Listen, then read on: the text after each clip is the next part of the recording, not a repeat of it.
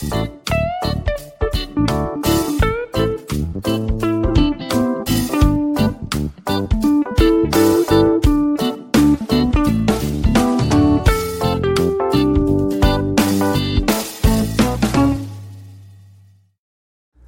pessoal, bom dia, boa tarde, boa noite, eu sou o Renato Lucas e você está no Mundo da Anestesia, o primeiro canal de anestesia em podcast do Brasil e o mais escutado.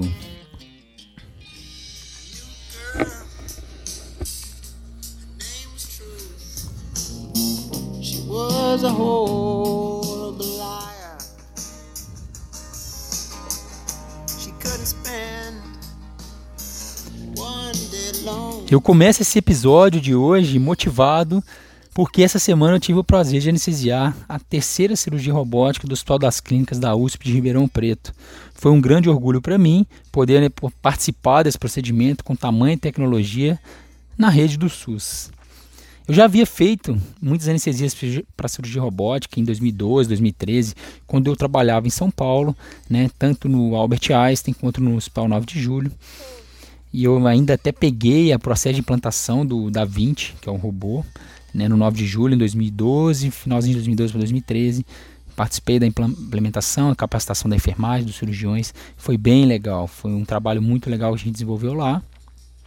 Mas desta vez foi diferente, porque foi no hospital público, foi muito legal, deu super certo. E por isso resolvi fazer esse episódio especial para vocês.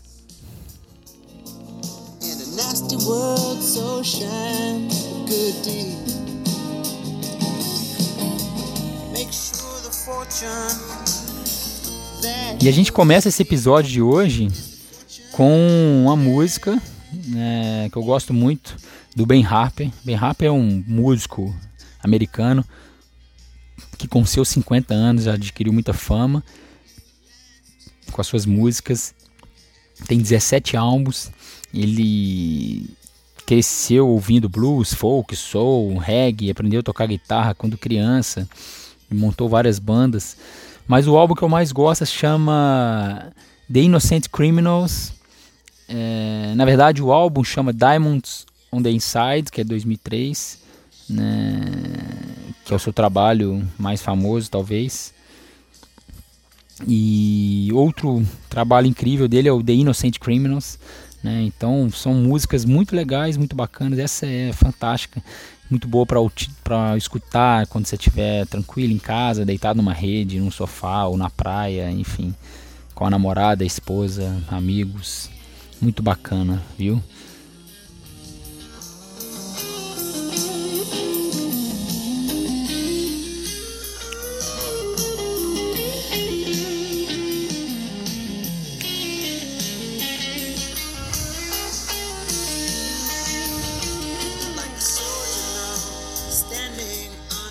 A cirurgia robótica, galera, deve se popularizar no Brasil em breve, assim como aconteceu com a biolaparoscopia. Atualmente, em torno de 40 plataformas robóticas estão em atividade no país, nos estados de Minas Gerais, São Paulo, Rio de Janeiro, Pernambuco, Ceará, Paraná e Rio Grande do Sul. Há mais ou menos 5 anos, eram apenas 12 robôs no Brasil, mas recentemente 4 hospitais vinculados ao SUS adquiriram equipamento. Tanto o Hospital do Câncer de Barretos, o Hospital das Clínicas da Faculdade de Medicina da USP em São Paulo, o Hospital da Marinha do Rio de Janeiro, o Hospital das Clínicas da Faculdade de Medicina do Rio Grande do Sul, o Hospital do INCA, que é o Instituto Nacional do Câncer no Rio, e também agora o HC, o Hospital das Clínicas da Faculdade de Medicina de Ribeirão Preto, USP, é onde eu trabalho. Infelizmente, esse tipo de procedimento ainda não é coberto pelos planos de saúde e o paciente tem um custo alto, que pode variar de 10 a 15 mil na rede privada. Mas, à medida que esse tipo de cirurgia se populariza, a gente vai, na verdade, adquirir mais conhecimento, mais acesso a essa tecnologia e os pacientes que vão ser mais beneficiados, se realmente for comprovado que a cirurgia robótica é melhor que a laparoscópica ou a videocirurgia convencional. A redução das taxas de complicações cirúrgicas, tempo de internação, também começa a ser falado, e a se firmar como aspectos que precisam ser levados em conta, enfim. Além disso, existe uma expectativa nesse setor de que o custo dos equipamentos vão abaixar num médio prazo. Né? Hoje os hospitais precisam desembolsar 10, 12 milhões de reais sem impostos para adquirir o equipamento. Tem uma empresa americana chamada Intuitive que ela domina 95% do mercado, fabrica o robô da Vinci. Contudo, se essa patente for quebrada, realmente vai ser muito bom para o mercado, como qualquer concorrência, né? Faz com que os preços se diminuam, enfim. Nos últimos 5 anos houve um aumento muito grande de cirurgias robóticas no Brasil, um crescimento de 500%, pessoal. E esse fenômeno, lógico, se deve ao maior número de plataformas disponíveis, agora, como eu falei, mais ainda na rede do SUS. Então você, anestesista ou residente que está escutando esse podcast, pode ter certeza que mais cedo ou mais tarde, se não anestesiaram ainda cirurgia robótica, vão anestesiar em breve, né? Na verdade, a cirurgia que eu fiz, né, recentemente foi uma prostatectomia, até coloquei o caso, a discussão do caso no Instagram. Para quem não viu lá, tá lá nos destaques. Meu Instagram é Renato Lucas MD. Vai lá nos destaques, põe lá Robótica, tem lá em cima uma janelinha, uma bolinha. Vê lá que tem uma discussão bem legal. E é o que eu vou falar aqui também, mas lá eu coloquei em esquemas, então vale a pena. Tivemos um sucesso diferenciado com relação a essa cirurgia, eu vou falar mais para frente, principalmente por conta da diurese. Esses pacientes que fazem prostatectomia robótica, eles têm uma claudicação da diurese, né, no pré-operatório imediato, nas primeiras 12, 24 horas, e isso limita um pouco a alta, né, enfim. E nesse caso, esse paciente teve uma diurese muito boa, fantástica, e saiu da sala sem edema, foi bem legal. Eu vou contar isso mais para frente para vocês. Os sistemas robóticos estão no mercado nos Estados Unidos há 20 anos, e só no Brasil que está começando a surgir. E realmente a medicina é muito interessante, né? A maioria das vezes, para ela ser comum no Brasil, né, precisa de 20, 10, 15, 20 anos para a gente estar atrasado em relação aos Estados Unidos, por exemplo, para que a medicina, a tecnologia seja definitivamente bem sedimentada, bem praticada aqui no Brasil. Né? O robô é uma torre, né, uma máquina que tem vários braços que posicionados sobre o paciente. Né? Ela parece uma guerra nas estrelas, na verdade, porque fica a sala toda escura, só as telas, né, as televisões, os televisores, na verdade, com a né, transmitindo a cirurgia, e o console do lado, onde o cirurgião não paramentado entra dentro dessa máquina para poder operar o robô e ele ser transmitido automaticamente para os braços do robô que estão dentro do paciente. Né? São 3 braços que seguram os dispositivos cirúrgicos, enquanto um outro quarto braço segura a câmera. Né? Na verdade, os braços do robô são controlados por um computador, como eu disse, que vai replicar os movimentos do cirurgião que está lá no console, que está na máquina, dentro da máquina, que está manipulando o robô. Né?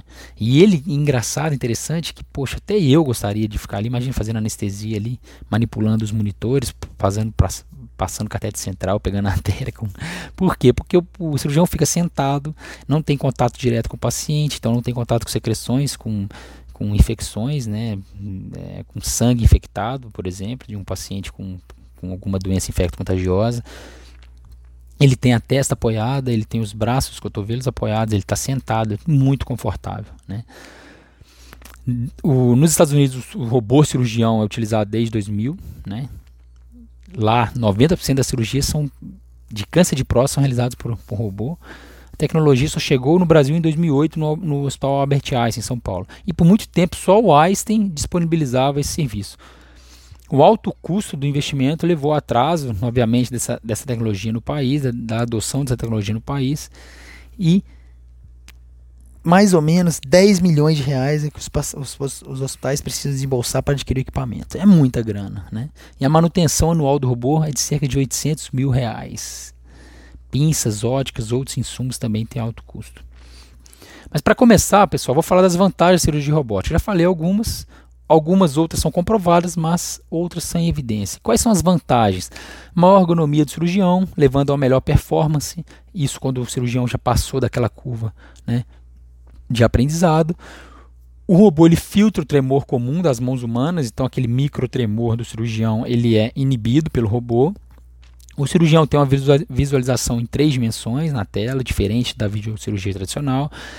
Agora, as vantagens interrogadas. Menor sangramento? Talvez, se o cirurgião já for bem experiente. Menos infecção? Talvez sim, que é menos uma pessoa manipulando o paciente.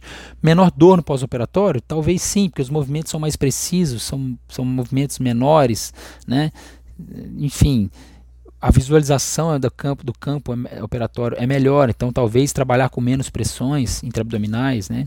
Talvez facilite a dor no pós-operatório, menor trauma, recuperação mais rápida, quem sabe? Recorrência do câncer aumenta, diminui, também não se sabe. Em alguns casos, pessoal, por exemplo, saiu no New England um estudo recente sobre cirurgias de câncer de colo de útero robóticas que pioraram muito o pós-operatório dos pacientes com recorrência de câncer de 6 vezes mais, algo desse tipo. Então, assim, em alguns serviços já postergaram já cirurgias robóticas por câncer de colo de útero justamente pelos resultados piores em relação a cirurgia convencional aberta. Então, as cirurgias minimamente invasivas nem sempre são melhores que as cirurgias tradicionais abertas, principalmente por relação ao câncer, porque câncer, cirurgia oncológica é mais agressiva, tem que tirar tudo, tem que realmente tirar todo o tumor, evitar metástase. Então, as minimamente invasivas, se é feito por cirurgiões pouco experientes, pode ser que passe alguma coisa batida, pode ser que o pneu peritônio aumente a incidência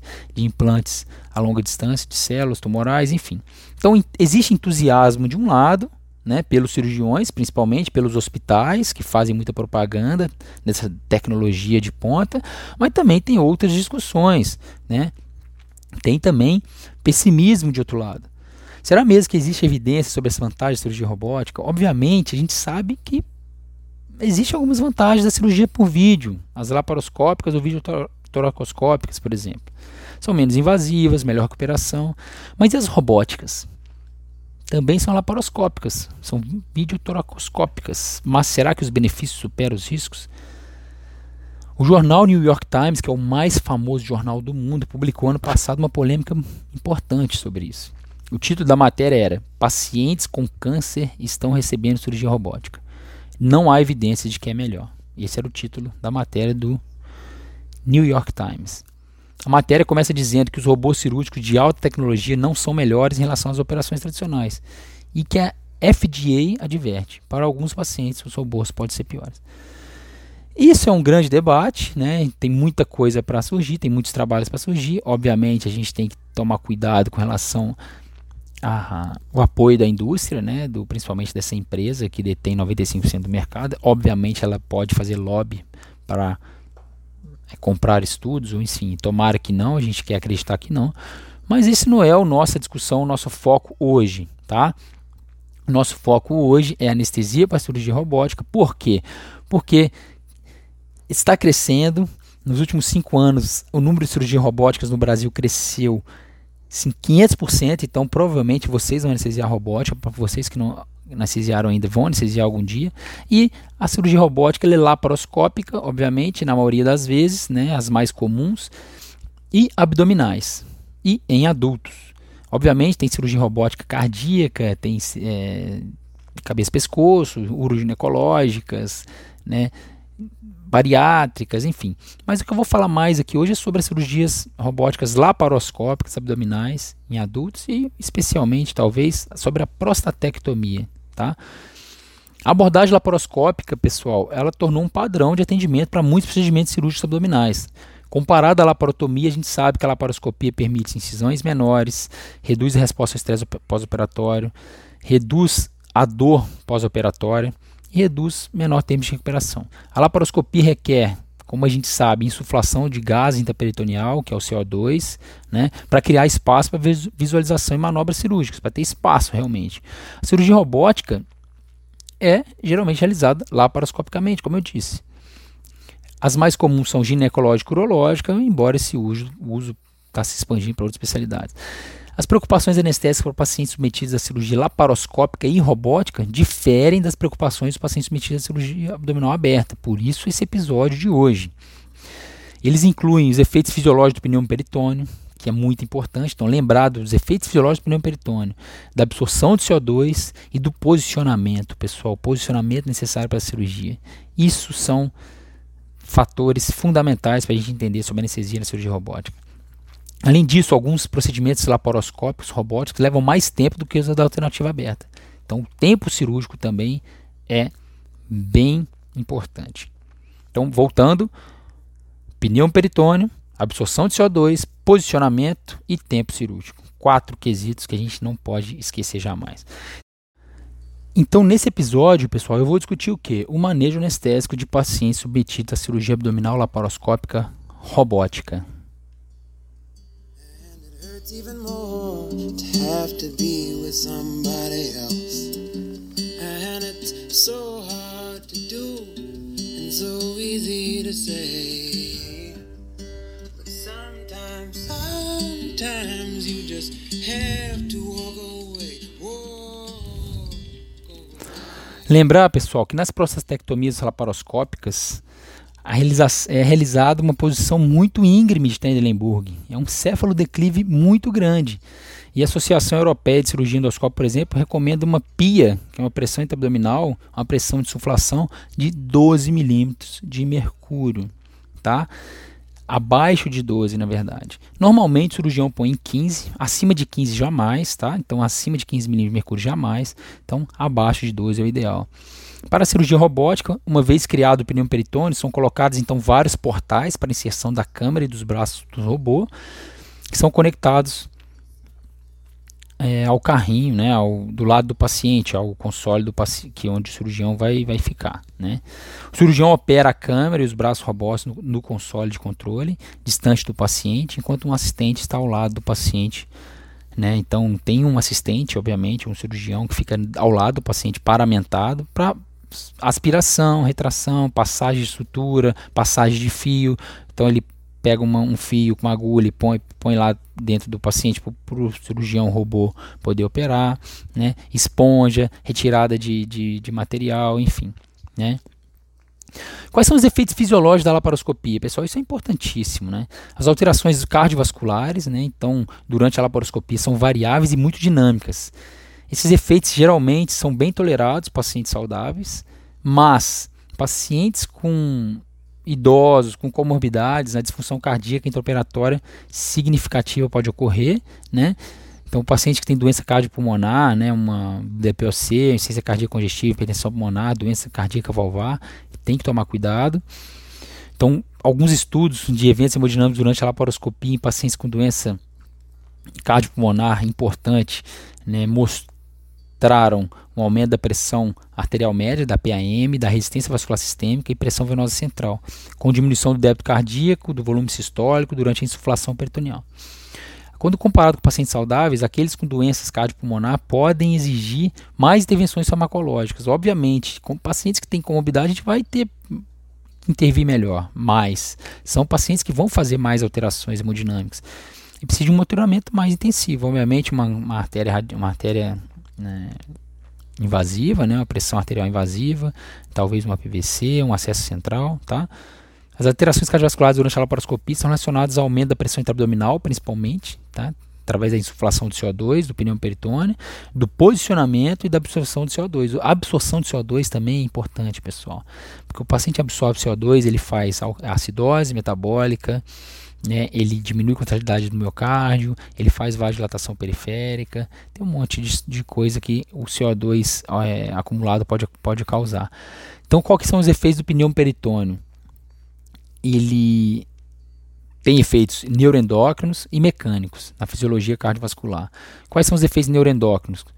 O aumento da pressão intraabdominal, então ele vai resultar em liberação de catecolaminas, e na ativação do sistema renina, angiotensina, aldosterona, com liberação do ADH, que é a vasopressina. Isso aumenta a pressão arterial média, na maioria dos pacientes, pode contribuir também para o aumento da resistência vascular sistêmica e da resistência vascular pulmonar, né? Pode acontecer também bradiarritmias. A bradicardia também é um cenário comum, porque pode diminuir o retorno venoso do coração, ou também pela posição de cefalodeclive acentuado, pode chegar a um volume bem grande, né, de sangue, né, aumentar muito a pré-carga e também fazer bradicardia, né.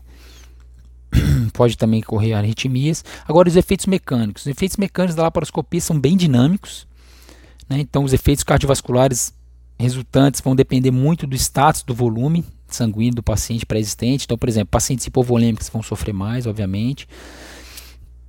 Vai depender também da pressão de insuflação e da posição.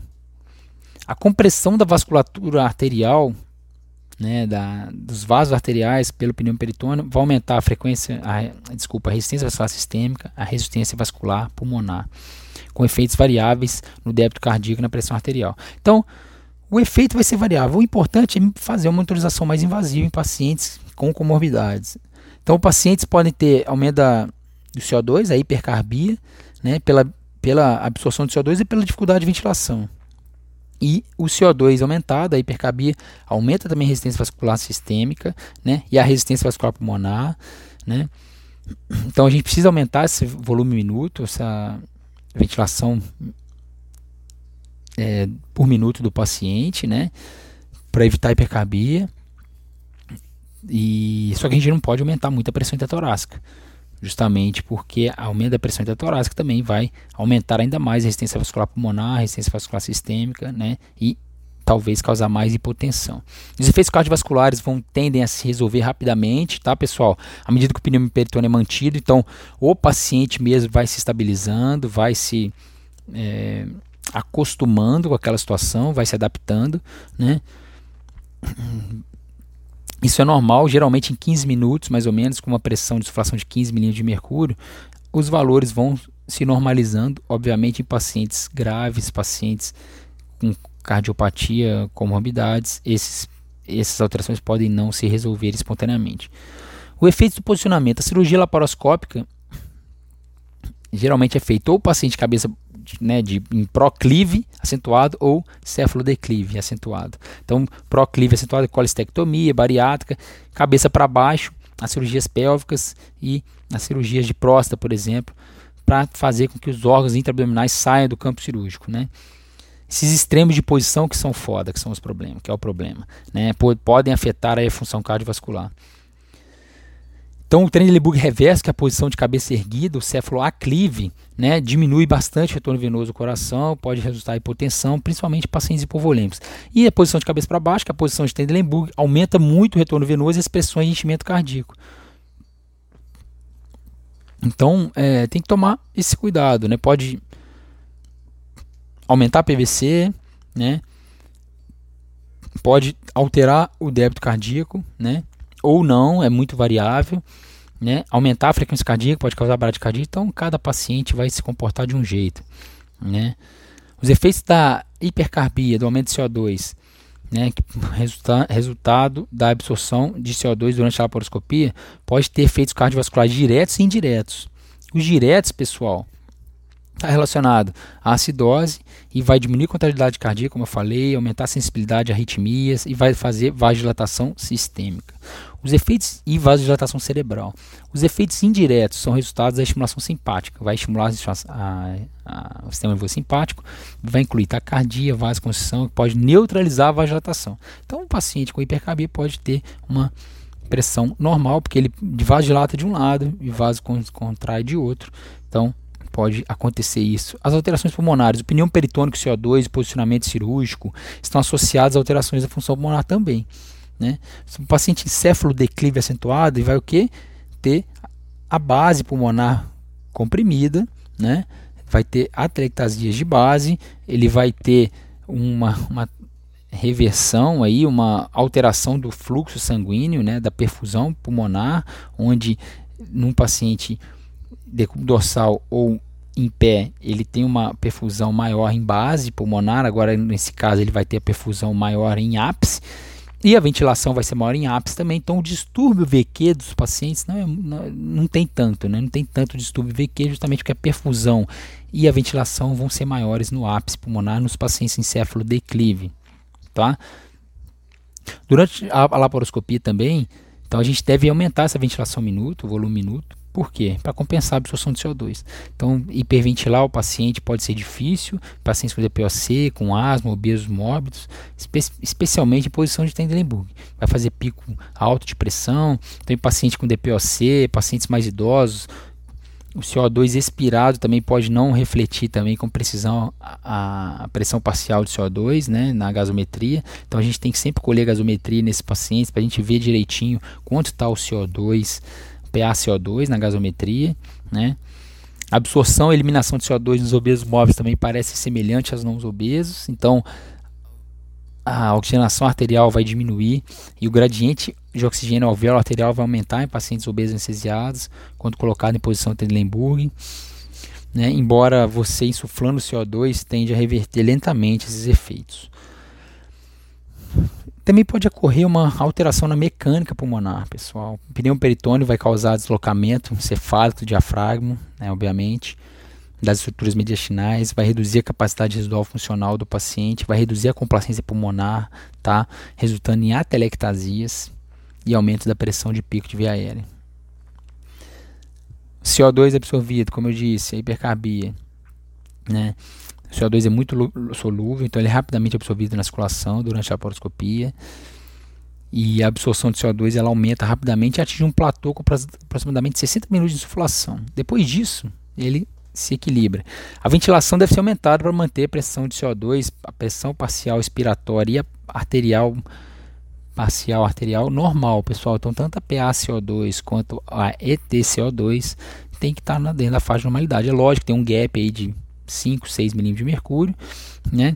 Mas tem que ser colhido exames para a gente deixar em torno de 40, tá? Não deixar fazer vasodilatação sistêmica, acidose metabólica, acidose respiratória e nem vasodilatação cerebral. A técnica cirúrgica pode influenciar o grau de absorção de CO2 também, né? Então vai depender de qual cirurgia o cirurgião vai estar fazendo, né? O tubo endotraqueal é importante, pessoal. A gente tem que entubar e tem que ter certeza que não está seletivo, porque uma hora que posicionado o paciente, depois a gente não consegue mais mexer no paciente, porque o robô está posicionado também e o paciente não pode mais mexer. Então você imagina você entubar se o paciente estiver seletivo, você está ventilando um pulmão só praticamente, as custas de alta pressão, o paciente cefalodeclive, então é muito difícil ventilar um paciente com com os dois pulmões. Nessa posição, imagina com um pulmão só, né? Então tem que fixar bem o tubo, saber que o tubo não está seletivo, auscultar bem antes, tá? Bilateral, antes de fixar o tubo e poder liberar para a cirurgia, né? Existe também alteração de fluxo sanguíneo esplânicos por efeitos mecânicos neuroendócrinos do pneu peritônio, vai diminuir também a circulação esplânica, vai diminuir também o fluxo sanguíneo hepático, da perfusão intestinal, mas se o paciente tiver com uma hipercapnia permissiva, vai causar vasodilatação esplânica direta. Então, geralmente os efeitos da circulação esplânica não são totalmente significativos, não são significativos clinicamente. Fluxo sanguíneo renal é interessantíssimo. A criação de um pneu peritônio vai resultar em quê? Redução da perfusão renal e produção de urina associada à compressão do parênquima renal, a compressão do fluxo da veia e da artéria renal e o aumento dos níveis de ADH. Então, aonde está a sacada da anestesia para cirurgia robótica? O uso de Precedex, da dexmedetomidina, pessoal, porque a dexmedetomidina inibe a resposta inflamatória do pneu peritônio, tá? As citocinas inflamatórias secretadas, ele vai inibir a produção de ADH, né, que é a vasopressina, vai fazer vasodilatação renal, vai melhorar a perfusão dos ductos renais também, tá? E vai fornecer uma diurese fisiológica, fazer vasodilatação renal, aumentar o fluxo sanguíneo renal e diminuir a produção do ADH, tanto a nível de tronco encefálico, de hipófise, na verdade, melhor dizendo, e também a nível local no rim, tá? Então, quanto a pressão intraabdominal é mantida abaixo de 15 milímetros de mercúrio, a função renal e a produção de urina geralmente vão se normalizar depois da deflação do pneu peritônio. Isso se um tempo cirúrgico não for tão aumentado, né? Não tem muita alteração histológica e patológica em estudos descritos tanto em animais quanto em humanos, né? Os efeitos da laparoscopia na função renal em pacientes com doença renal pré-existente não foram estudados, né? Fluxo sanguíneo cerebral, pressões intraabdominais, intratorácicas aumentadas, hipercarbia, posicionamento de Trendelenburg acentuado, pode aumentar o fluxo sanguíneo cerebral, obviamente, e a pressão intracraniana. Pacientes saudáveis, posicionamento prolongado, né? Pneu peritônio prolongado, posição íngreme, né? Cefalodeclive acentuado, oxigenação e hipovisão cerebral, permanecem dentro dos limites seguros. Pacientes saudáveis. E pacientes com lesão, obviamente, vai sofrer consequências, né? Tomar cuidado. Mas o que pode acontecer com essas cirurgias também? Edema cerebral, por estase sanguínea, por diminuição da drenagem venosa, pelo posicionamento, né? Então, tomar cuidado também com relação a isso. Pressão intraocular pode aumentar, né? Com o pneu peritônio, ainda mais com o paciente que tem Lemburg, né? Tem um estudo observacional prospectivo da PIO, né, da pressão intraocular em pacientes submetidos à prostatectomia laparoscópica robótica, em posição íngreme, tem Lemburg, mostrou que a PIO aumentou em média 13 milímetros de mercúrio em relação à linha de base normal no final do procedimento. A implicação clínica é desconhecida, embora a pressão intraocular pode ter um papel importante naqueles pacientes que têm glaucoma, por exemplo, né? Aí a gente tem que fazer o quê? Utilizar manejos, drogas para diminuir a pressão intraocular, como manitol, por exemplo, tá? E diminuir a pressão intraabdominal, diminuir a pressão de insuflação, tá? Enfim, não encharcar muito o paciente. Manejo anestésico. Qual que é a escolha do anestésico? Na maioria dos casos, pessoal, anestesia geral, obviamente, né? Falando em prostatectomia, laparoscopia robótica, né? Pacientes em posição de Lemburg acentuada, intubação intraqueal, obviamente, né? E ajustar a ventilação, né? O acesso venoso é um acesso venoso calibroso, na verdade 2 acessos que a gente não vai mexer mais no paciente. Os pacientes na maioria das vezes ficam com os braços para dentro, então a gente não tem muita opção, a cabeça fica lá embaixo, o acesso ao paciente é restrito, então tem que ter 2 acessos calibrosos, bem fixados, de preferência puncionados na sala, porque você que puncionou, você que fixou, você que tomou todo o cuidado, né?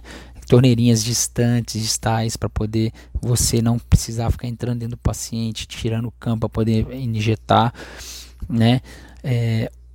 As drogas, se for fazer anestesia venosa total, como eu faço, põe as drogas tudo para ser infundido numa via só, e uma bomba de infusão para empurrar todas essas medicações e não mexer com essa via, não fazer bolos nessa via, não fazer nada, para garantir que o paciente está recebendo todas as drogas bonitinho. Tá? Acabou a soro, não tem problema, tem uma bomba empurrando tudo, tá? E o outro acesso para volume, para bolos de drogas, tá? Vai pegar pressão arterial invasiva se achar necessário, vai monitorizar com débito cardíaco minimamente invasivo, volume sistólico, delta PP, isso tudo, obviamente, se os pacientes serem mais críticos, os pacientes necessitarem. Então tem que individualizar a monitorização, individuar a anestesia, tá? Acesso venoso central, o paciente não tem muita veia boa, quero medir a PVC, que é um paciente cardiopata, então, enfim, pega um acesso venoso central, né? A indução da anestesia fica à vontade, cada um induz de um jeito, né? Proteger bem os olhos, tá, do paciente, fixar bem o tubo, como eu disse, né? O posicionamento é muito importante, porque você tem que ver se vai ter compressão de nervo, se não vai ter abrasão, se não vai ter torneirinha apertando a pele, né? Se a cabeça está bem posicionada, se o tornozelo está bem posicionado, se o cotovelo está bem posicionado, tudo isso faz muita diferença, tá bom, pessoal? Tem que tomar muito cuidado com relação a isso, tá? Evitar também que o paciente deslize na cama cirúrgica, então a maioria das vezes a gente põe plástico, né, com uma fita plástica nas costas do paciente, embaixo também, para o paciente não, para ter mais atrito, para o paciente não escorregar. A ombreira geralmente não põe pelo risco de lesão de plexo braquial, enfim, então geralmente passa só uma faixa no tórax, para também uma faixa que não iniba a expansibilidade torácica, tá? Isso tudo aí, cada serviço tem sua rotina, né? Manutenção da anestesia. A sacada da anestesia robótica hoje é o Precedex, pessoal.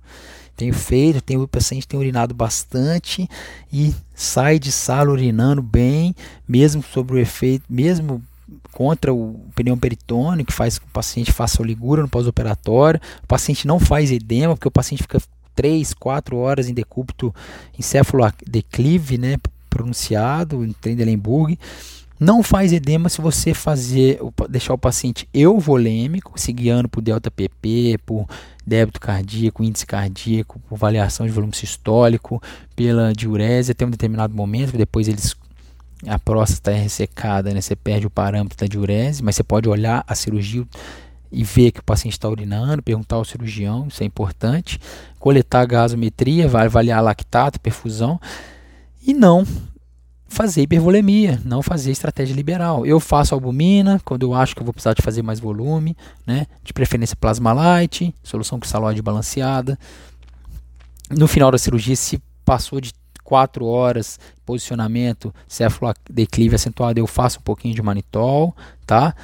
E eu uso o Precedex, pessoal. O Precedex ele faz uma vasodilatação da artéria aferente renal, vasodilatação dos vasos que irrigam os ductos renais, no glomérulo, os túbulos coletores. Ele inibe a resposta inflamatória, né, endócrina metabólica do pneu peritônio, e ele também inibe o ADH, que é o hormônio antidiurético secretado pela resposta endócrina metabólica ao trauma e pelo pneu peritônio, tá? Então, interessantíssimo, o Precedex é fantástico. Quando você volta o paciente à posição normal, o paciente está sequinho, sem edema. E o edema, pessoal, não só cerebral, mas quando o paciente fica de cabeça para baixo, o paciente pode fazer edema de laringe, de faringe, de via aérea. E o que acontece? O paciente tem obeso, apneia do sono, aí você vai estubar o paciente fecha a via aérea. Como é que você entuba de novo um paciente todo inchado? Então é arriscado. Então tem que deixar o paciente sequinho, tá, pessoal? Para poder estubar com facilidade depois, né? Bloqueador neuromuscular, pessoal. De preferência um bloqueio neuromuscular profundo para garantir o paciente imóvel. O paciente não pode mexer em hipótese alguma na cirurgia laparoscópica robótica. Por quê? Porque os braços do robô estão fixos. Se ele mexer, pode causar lesão grave. Então não pode mexer. Então a gente usa o que? Bis para ver profundidade anestésica e despertar inadvertido, prevenir. E também, obviamente, taxa de supressão, eletromiografia, que é importante. Mas obviamente também a gente usa o TOF para se guiar no bloqueio. Eu deixo um TOF de 0, obviamente, e contagem pós-tetâmica menor que 2. Eu não deixo contagem pós-tetânica maior que 3, porque isso já não é bloqueio profundo. Eu deixo um bloqueio profundo, faço geralmente com rocurônio, depois reverto com o Sugamadex, se guiando pelo TOF. Não tem mistério, tá? Se você não tiver o Sugamadex, pode fazer cisatracuna de infusão contínua, se guiar por TOF, sempre manter o TOF em 0 e não deixar a contagem pós-tetânica passar de 3, né? A literatura às vezes discute isso, mas o bloqueio muscular profundo está relacionado a melhor analgesia no pós-operatório. Você consegue trabalhar com pressões menores, então o cirurgião não precisa trabalhar com pressão de 15, pode trabalhar com pressão intraabdominal de 12, isso melhora a ventilação do paciente, né? Isso tudo você diminui a complacência, aumenta a complacência torácica, né? Modo ventilatório, pessoal. Estratégia ventilatória intraoperatória para proteção pulmonar, o que é? Volume corrente baixo. Eu utilizo o que? 6 ml por quilo de peso corporal de volume corrente, uma PIP de entre 5 e 10. Você vai achar a PIP ideal do seu paciente, a PIP que não vai ter resposta hemodinâmica, que não vai ter resposta ventilatória de aumento de pressão de pico e que vai conferir maior saturação, maior PaO2. FiO2 de 40% no máximo, vai se guiar pela PaO2, né, da gasometria arterial, não fazer hiperóxia, pessoal, deixar uma PaO2 de 100, não precisa baixar mais que isso, tá? E para evitar a telectasia também, que esse paciente já está telectasiado, então se ficar fazendo um FI muito alto, um PaO2 muito alta, dá mais a telectasia, lesa mais alvéolo, né? E aí aumentar a frequência respiratória em vez de aumentar o volume corrente, para manter uma pressão de pico menor, né, que é difícil manter assim abaixo de 40, então você geralmente vai trabalhar com pressão de pico de 40, 45, 50, tudo bem, mas aumenta o volume corrente, não aumente o volume corrente, aumente a frequência respiratória, tá? Para evitar barotrauma, tá? E você conseguir lavar esse CO2 que vai estar sendo absorvido pelo pneu peritônio. Tem vários modos de ventilação, o mais adequado é aquele ventilado a pressão, controlado a pressão com volume garantido, mas nem todo aparelho tem isso, que aí é aquele aparelho que vai ventilar com pressão controlada, mas que vai garantir um volume. O problema de ventilar a pressão, pessoal, é que à medida que o cirurgião vai aumentando e diminuindo a pressão intraabdominal, manipulando qualquer coisa, o paciente cada vez vai fazer um volume corrente diferente. Então eu vou ventilar volume, tá? Eu não gosto de ventilar a pressão nesses casos. Agora, se você tem um modo ventilação controlada a pressão, mas com volume garantido, aí fica perfeito, né? Uma hipercapnia pode ser leve, pode ser aceitada, 40 milímetros de mercúrio. Ver se qual que é o gap entre o EtCO2 e PaCO2, para você ver, né, qual que é a diferença, se o paciente está fazendo estudo VQ ou não, se está tendo um aumento do espaço morto ou não, tá? Um gap de 6 tá ok, um EtCO2 de 6 acima da PaCO2, tá? Até aí é tolerável, né? No máximo pico de pressão de via aérea de 50 no máximo, a fim de evitar barotrauma, tá? Aí você pode aumentar a proporção também inspiratória em esse. Pode ser benéfico na posição íngreme de Trendelenburg durante a laparoscopia. Então você pode deixar uma relação ins-ex de 1 para 1 em vez de 1 para 2, tá? Diminui o pico de inspiratório, deixar uma pausa de 20%, 10% para você ver a pressão de platô também é importante, porque a pressão de platô é mais importante que a pressão de pico, a pressão de platô é o que vai conferir realmente a pressão intraveolar, e aí você diminuir a pressão de platô menos a PIP que você está oferecendo, você tem a drive pressure, e uma drive pressure abaixo de 20 é o ideal, é uma estratégia protetora ventilatória, então é importante isso, tá? Então eu ventilo com a fração de oxigênio inspirada FO2 de 40 no máximo, lógico, se o paciente tolerar, volume corrente de 6, PIP de 5 a 10, 12 respirações por minuto eu começo, depois eu vou aumentando se precisar, se o CO2 for acumulando, né? Mantenho aí um EtCO2 de 40 no máximo, saturação de oxigênio acima de 90, tá? Pressões acima de 50 de via aérea, aí, cara, tem que fazer de tudo para não deixar subir isso, né? E se tiver hipóxia, eu ausculto o paciente, eu aumento a FO2, primeiramente aumento a PIP, tá? Você pode fazer manobras de recrutamento alveolar, né? Faz recrutamento alveolar, se melhorar, você pode aumentar um pouco a PIP. Se não melhorar, você não fica fazendo recrutamento toda hora, que pode diminuir, pode piorar a resposta hemodinâmica do paciente, também pode, na verdade,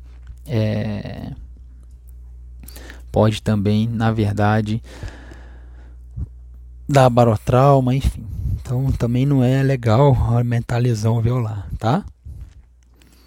Fluido, galera, tá acabando. A fluidoterapia tem que ser normal, não pode nem ser muito nem pouco. É um dos principais fatores conhecidos para influenciar os resultados pós-operatórios após a cirurgia abdominal. Eu acho que a grande diferença entre uma bela e uma má anestesia, principalmente a fluidoterapia, é lá que você vai deixar o paciente encharcado com edema, acordando tudo confuso, é que vai deixar o paciente com deslocamento bacteriano, com o ilho paralítico, é um paciente que não vai urinar, é um paciente que vai acordar todo demasiado, enfim, com congestão pulmonar, distaturando. Então, a fluidoterapia restritiva, evitando muito líquido, é um resultado melhor, tá?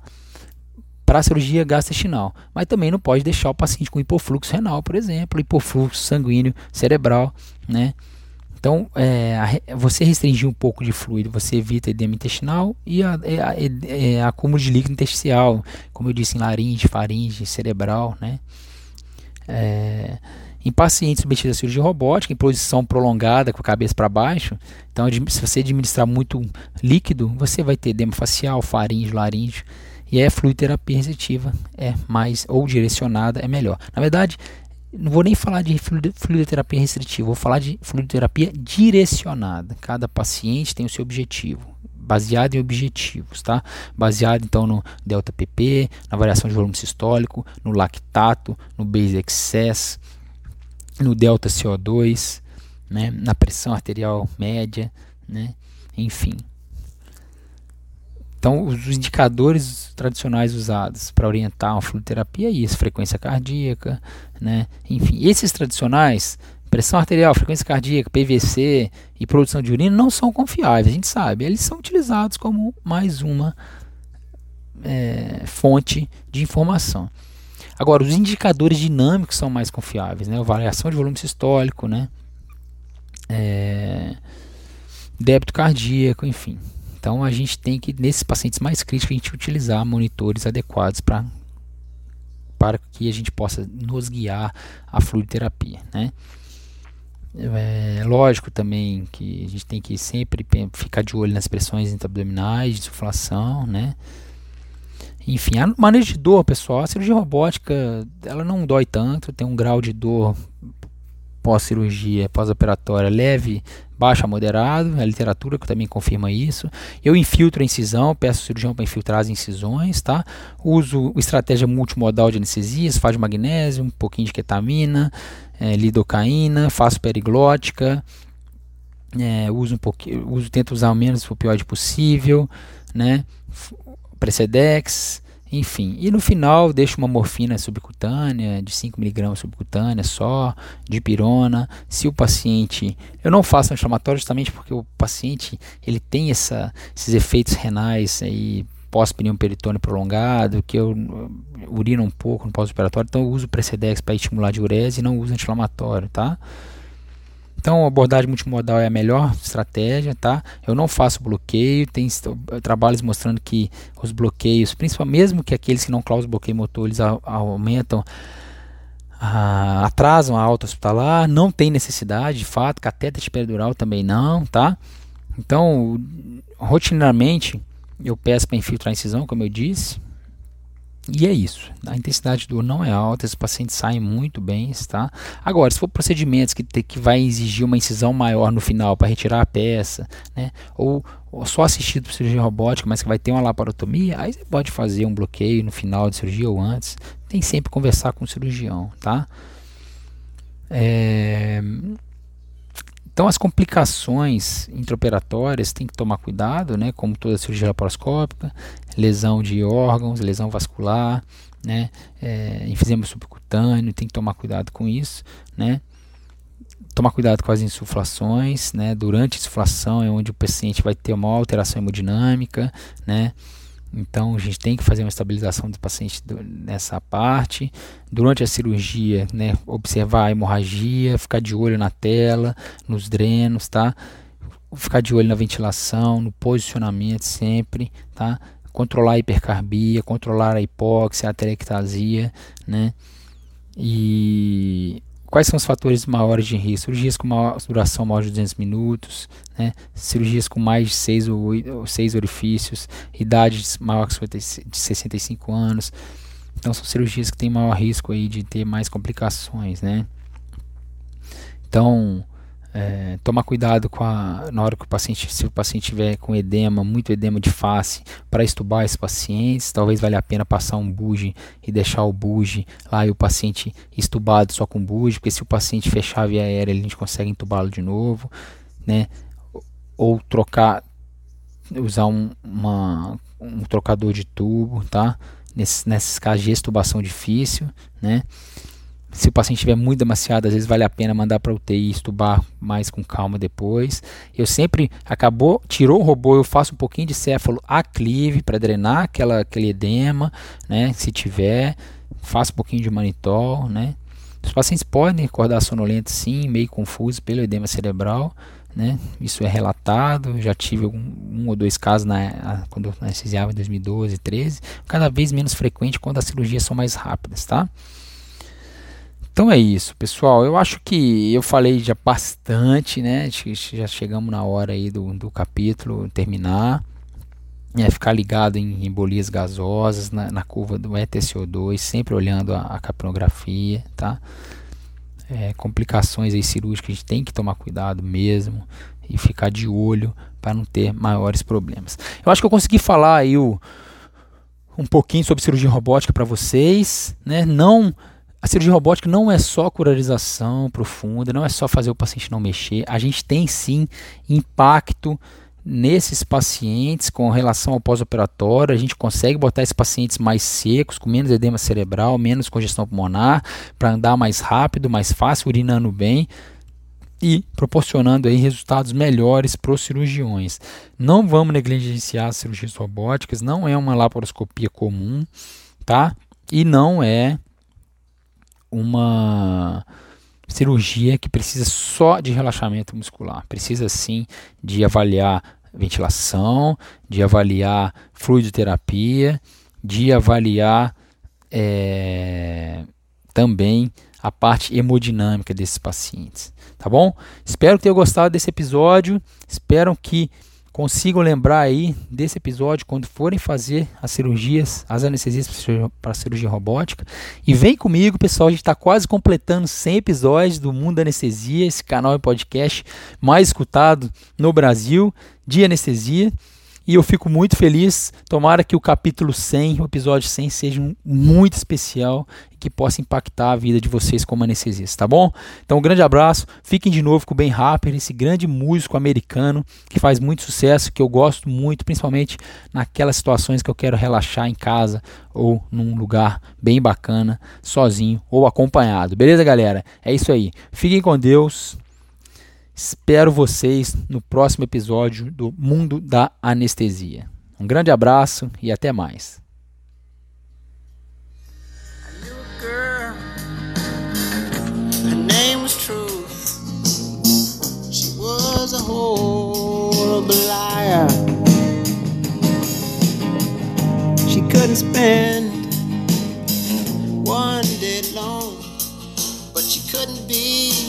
Satisfied when you have everything, you have everything to lose.